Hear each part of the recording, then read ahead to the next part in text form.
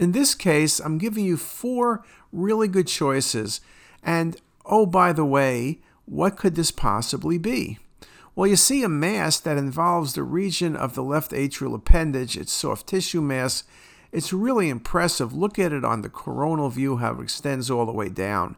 Now, you could think about a small cell cancer.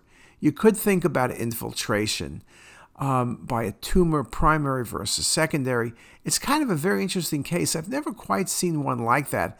I even could think about maybe mesothelioma, but they usually are calcified and the rest of the pleura look too good. Something like that. Well, lymphoma is a good thought, but it has a funny look for lymphoma. Small cell, it really doesn't look like a primary lung cancer with adenopathy, and it's surely not an atrial myxoma. This was a sarcoma.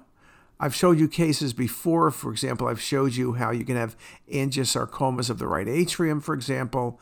But this was a spindle cell sarcoma of the left atrial appendage.